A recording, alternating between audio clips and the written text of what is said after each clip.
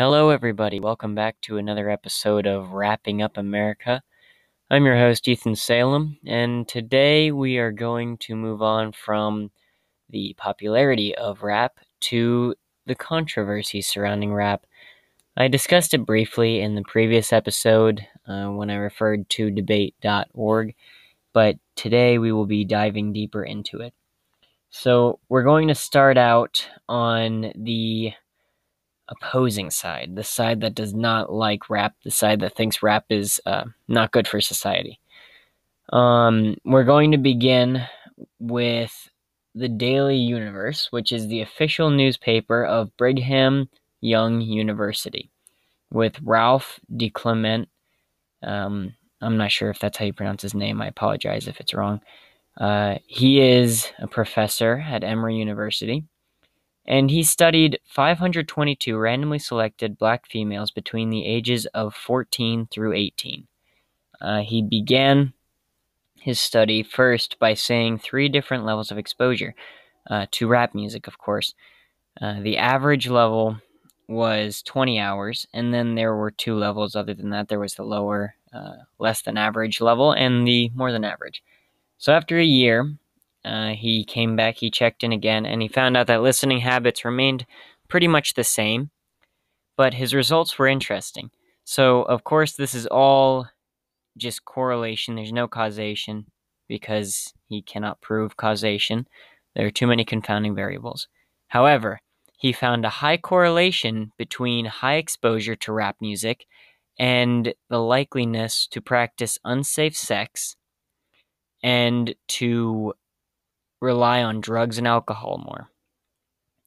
So that's interesting, of course, because, like I said, there's no causation, but the high correlation between these bad habits and the music, they pose a pretty strong argument, considering there are 522 sample women that he sampled. That's a large sample size. I mean, of course, relatively, it's small compared to the people who listen to rap in general, but, also it only accounts for black women from the ages of 14 through 18 from the area that he studied. But it's compelling evidence for the argument that it's bad for society, rap music. But we'll move on now to another professor, or rather principal and teacher, mentioned in the Daily Universe article. Now, this is the best-selling author and nationally acclaimed principal and teacher, Salome Thomas L. And he's nationally acclaimed because he took a school in Philadelphia, one of the worst-rated schools, and he made it into an award-winning school, a very, very good school. So he's well respected. So he says first that a lot of young people listen to their rappers' lyrics and take their words as law. So his main argument is that young people of this age do not yet have the capacity to not realize that these lyrics should not be taken seriously, and the violent acts and sexual acts that they're committing they're not meant for the user to follow through with, or not user, rather the listener to follow through with. So then he goes on further to say that a lot of times he, as in the rapper, becomes the teacher. He becomes a role model for these young people. So coming from a teacher, it's pretty clear to see that these rappers are sort of becoming the leaders of our younger nation. And really, Mr. Thomas L. is arguing that it's not good.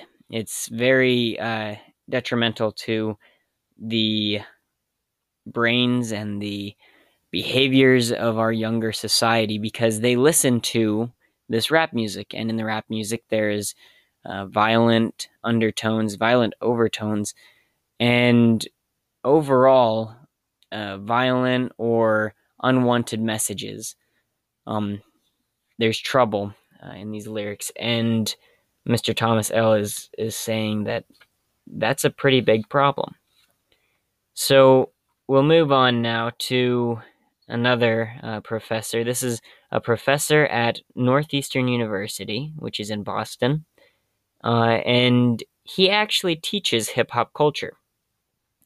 His name is Mr. Emmett Price, and what I found intriguing about this is the fact that he does teach hip-hop culture. However, he's on the side of Mr. Thomas L., which would be the side of against hip-hop. So what he says about it, he says, it is a known fact that hip-hop has taken over, in a sense, the mainstream youth culture.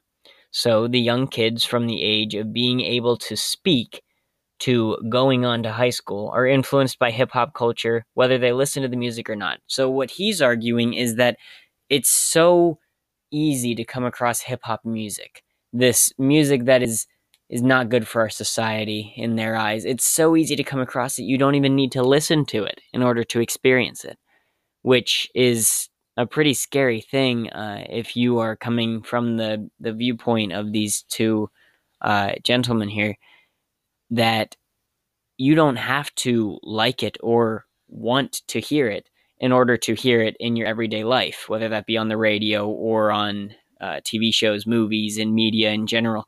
You hear it everywhere you go.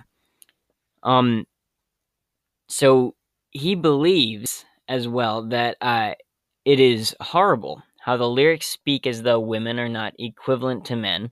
Also, the presence of derogatory remarks about race and the concept of love of money, as well as the image portrayed in rap music that drugs and sex are common, all have negative impacts on those listening.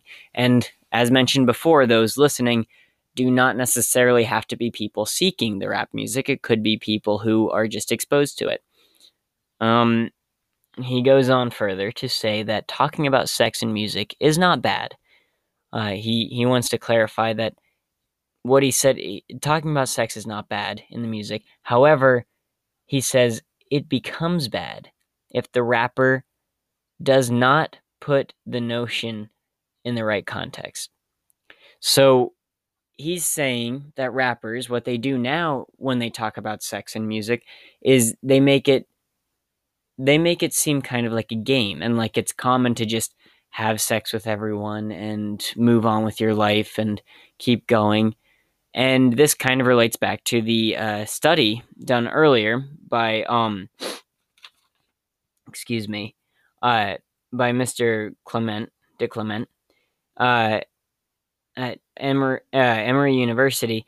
The study he did with the 522 randomly selected black females, this relates to that in the sense that the rap music, according to Mr. Price, is giving a bad impression on sex and saying not to be safe. It's saying you don't have to be safe, which is shown in Mr. De Clement's study when the women with high exposure moved on to practice more unsafe sex, or unsafe sex more commonly, rather. And so finally, I figure we should move back to the aforementioned debate.org. I thought this was interesting. Not only interesting, but important to come back to. And that is a comment, one of the most popular comments by the user SnowFairy33. This comment reads, I am a 16-year-old female, and I've been listening to rap music my entire life. So right off the bat, we figure out that this is the target audience, and she falls right into the category of Mr. De Clement's study of ages 14 to 18. So this is a girl who is right in the target age that all of these professors and distinguished professionals are are discussing. And she goes on to say that she's a good student. She talks about that. And then she says, I do not myself engage in illegal activities. Sadly, many rap artists today believe that promoting negative values is the only way to sell records. The truth is that the immature kids of today's society cannot handle the general explicit lyrics and obscene content most commonly found in rap music. And this is a 16-year-old girl commenting on debate.org why rap music is not good for society. And she is saying roughly the same thing that these distinguished professors are saying and finding in their studies. So that kind of gives this idea that not only is it professors looking down on their test subjects here, the test subjects themselves, the people in the age group, are saying the same thing. Some of them are saying the same thing, so they realize it too. Okay, and now to recap what we went over today. So, we started out by looking at the Daily Universe official newspaper of the Brigham Young University, where Ralph DeClement, who is a professor at Emory University, he studied 522 randomly selected black females between the ages of 14 through 18, figured out that ones with higher exposure to rap music after a year seemed to practice more unsafe sex, and they were more likely to be addicted to drugs or to use drugs, as well as alcohol. Like I said before, though, there is no causation, only high correlation. So then we moved on from that, next to best-selling author and nationally acclaimed principal and teacher, Salome Thomas L., the teacher who changed one of the worst schools in Philadelphia to one of the best schools in Philadelphia. He was on the side of the same side as Professor Emmett Price from Northeastern University in Boston, and they were on the side against hip-hop and rap, saying that it was detrimental to society and children and teens, its market.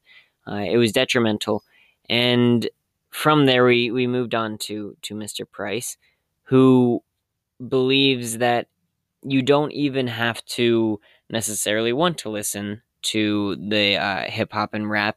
You just happen to hear it, because that's how it is in society today. It's everywhere.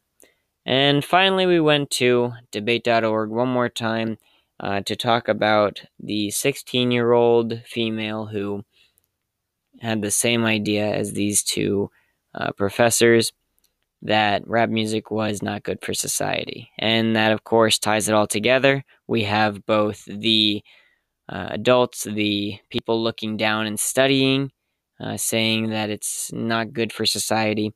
And we have the people who are being studied, the little children of rap, if you will, who listen to the music and hear it all the time.